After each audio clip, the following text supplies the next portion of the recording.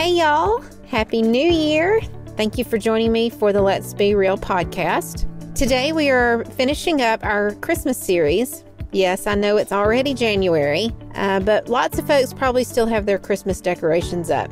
So I think we can still talk about Christmas.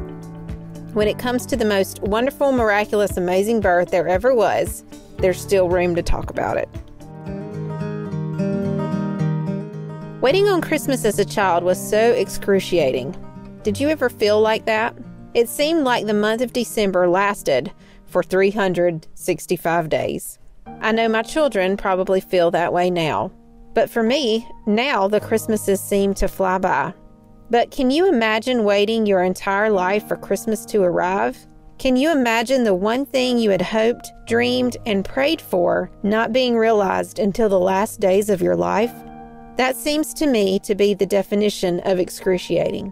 How does one stay faithful to that dream, that hope for an entire lifetime? We will discuss two individuals today who did not give up hope as they awaited the arrival of their Messiah. Let's read the scripture, Luke 2, verses 21 through 38. And when 8 days had passed before his circumcision, his name was then called Jesus, the name given by the angel before he was conceived in the womb. And when the days for their purification according to the law of Moses were completed, they brought him up to Jerusalem to present him to the Lord.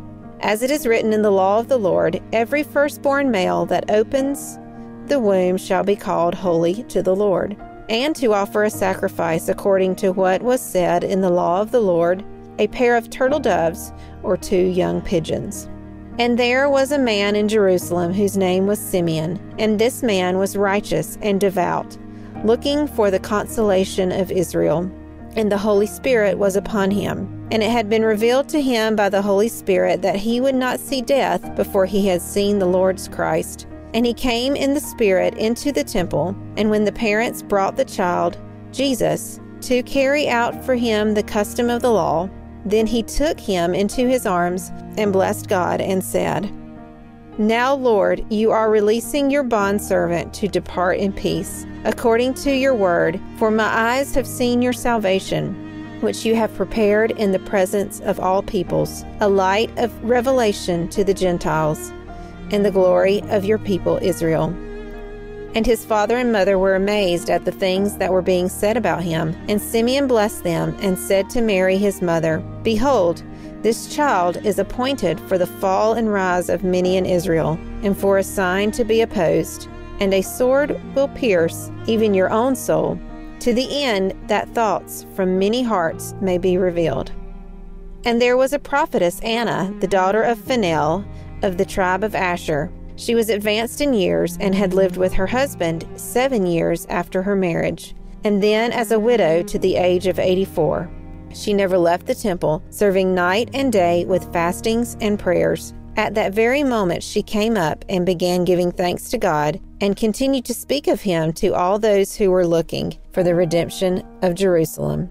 Joseph and Mary, following God's instructions to a T, take Jesus to the temple to present him to the Lord. They had already experienced God's goodness and knew his words were true.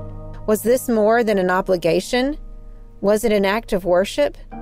If they had not been obedient to following God's laws, Simeon and Anna would not have been the recipients of this miracle of their lifetime. Let's begin our discussion by focusing on the life of Simeon. Simeon was righteous and devout. This is how Luke chose to describe him. He could have used any adjective, but these are the two he chose. Righteous means that Simeon was approved by God. The same word was used to describe Joseph in Matthew 1. Upon their meeting, these two men, Simeon and Joseph, probably instantly discerned that there was something different about the other. Perhaps because of their spiritual connection to the Messiah, they recognized each other as a kindred spirit. I would like to have been a fly on the wall of this meeting. What were those instructions like? Simeon was also described as devout. Devout literally means taking hold of what is good. It's the outward response to an inward belief. Simeon believed God was good, and so his actions and words reflected that belief.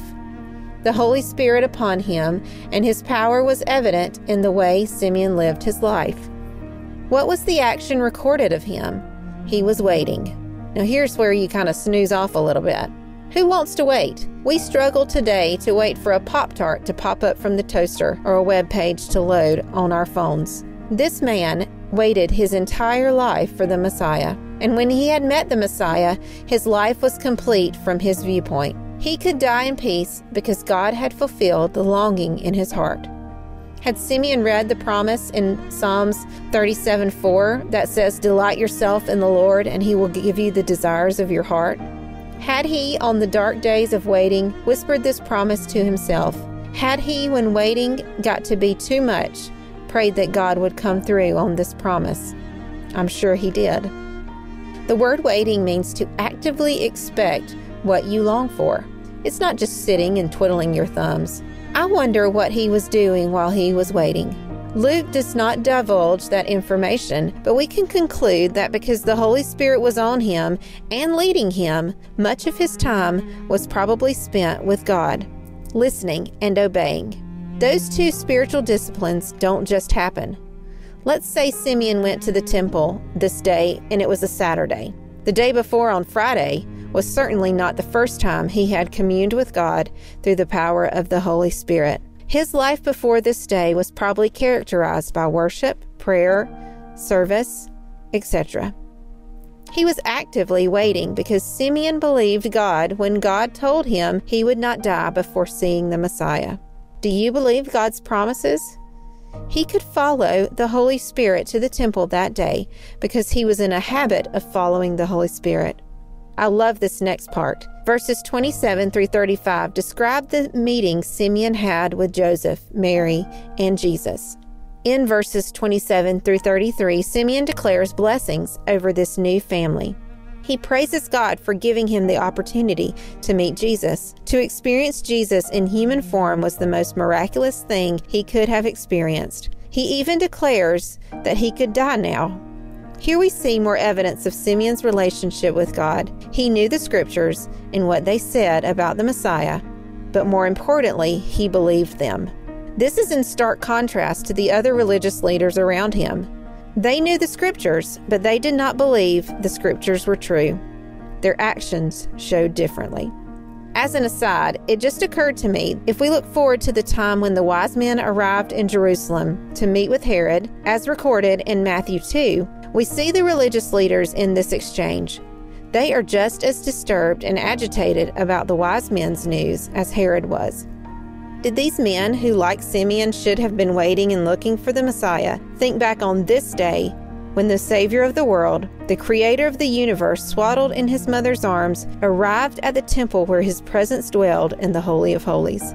Did they remember the declaration Simeon and later on Anna proclaimed over this baby? Were they disturbed during the wise men's visit because it was further confirmation of what they had already heard?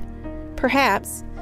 And yet, instead of humbling themselves to Jesus' authority, they cowered in the proverbial spiritual corner. For more on the wise men and the religious leaders, check out episode 41. Let's go back to Simeon. If at this point this were a movie and music was playing in the background, it would be joyous, but yet suddenly turn to sorrowful, and then turn again to joyous. Here, does his countenance change? Does he understand how Jesus' life will play out? Does he see the anguish that Jesus will endure for all humanity? Did he sympathize with Mary, knowing that she would have to watch her firstborn son go through the wrath of God's punishment for sin? He could see to the truth of who Jesus was, and he expressed it in a way that communicated clearly to Mary that this child was who the angel had said he would be. As Simeon is speaking, Anna walks up. Luke tells us that Anna was a prophetess. She was of the tribe of Asher. She was very old. She had been a widow most of her adult life, only married for 7 years. He then begins telling us her credentials as a Jew. She, quote, never left the temple but worshiped day and night, fasting and praying. Anna sounds like she has it together. She sounds like a woman worthy of seeing her Messiah. Just like Simeon, Anna remained faithful to her Lord. When she became a widow, she continued to remain faithful, dedicating her life to service at the temple, which some scholars believe she even had living quarters at the temple, and she performed special daily duties there. According to verse 38, Anna took this once-in-a-lifetime opportunity to give thanks to God and to testify of who Jesus was to all those who were around her to hear. There were others, along with Simeon and Anna, who were encouraged by the birth of Jesus. His arrival changed their eternity. This was a testimony that even in the midst of those in the temple who did not want to believe that Jesus was the Messiah, there was a faithful remnant who did believe. How does this speak to us 2,000 plus years later? I think that we can follow the example of the lives of those in this scripture. For the young mom and dad out there, follow Joseph and Mary's example. Take your kids into God's house. Worship regularly with your kids. It will make all the difference in their lives. For the righteous and devout man of God, follow Simeon's example. Build your life, your relationships, your marriage, your home, your work on God's promises. Don't lose faith, no matter how long you have to wait. Be led by the Holy Spirit and obey. Be on the lookout for your Savior. For the committed woman of God, follow Anna's example. Be faithful in your service at a local church. Don't have a retirement plan. Be thankful. Testify to all who will listen. If we follow their examples, God will surely make himself known to us in the midst of our daily circumstances. Even better, when we invite him into our lives, he goes with us wherever we go. Will you invite him into yours right now? Will you allow his grace, God's radical arrival, to change your eternity? Grace upon grace is available to all who believe. I want that more than anything for the coming days. How about you? Let's pray. Dear God, I thank you for the examples that we see from your people in the scripture. I thank you that it's recorded for us some 2,000 years later, that we can see how they look to you. And we know that you never changed, that you are the same yesterday, today, and forever. And so the way that you responded to Simeon and Anna's faithfulness, to Joseph and Mary's obedience, you will do the same for your people today. God, help us to find encouragement and comfort in that truth. God, may we follow their example.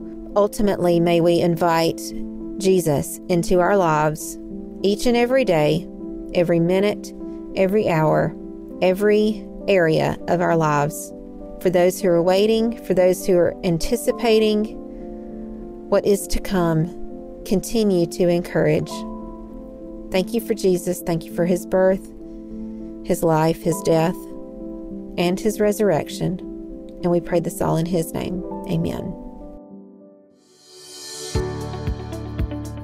All right, y'all. I hope that this discussion has encouraged you. If so, please share with a friend, subscribe to this podcast, and leave a review if you have some time. Meet me back here next week for another episode. Remember that you can access this podcast on Apple, Spotify, Stitcher, Google Play, and now available on Amazon. You can also access Let's Be Real and other podcasts through the Kingdom Rock Podcast Network by visiting www.kingdomrock.org. This has been Carmen. Go be real. The world needs to see it.